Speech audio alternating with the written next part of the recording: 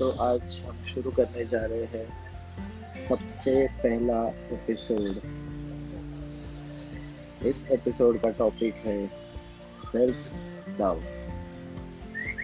खुद से प्यार करना। अगर आप खुद से प्यार करोगे तो ही आप दूसरों से प्यार कर पाओगे।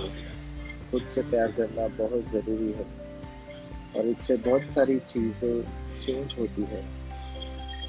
अगर अब तक आप खुद से प्यार नहीं करते हो, खुद को पसंद नहीं करते हो, तो खुद को पसंद करना शुरू करो, खुद को प्यार करना शुरू करो। आपको खुद ब खुद डिफरेंस लग जाएगा।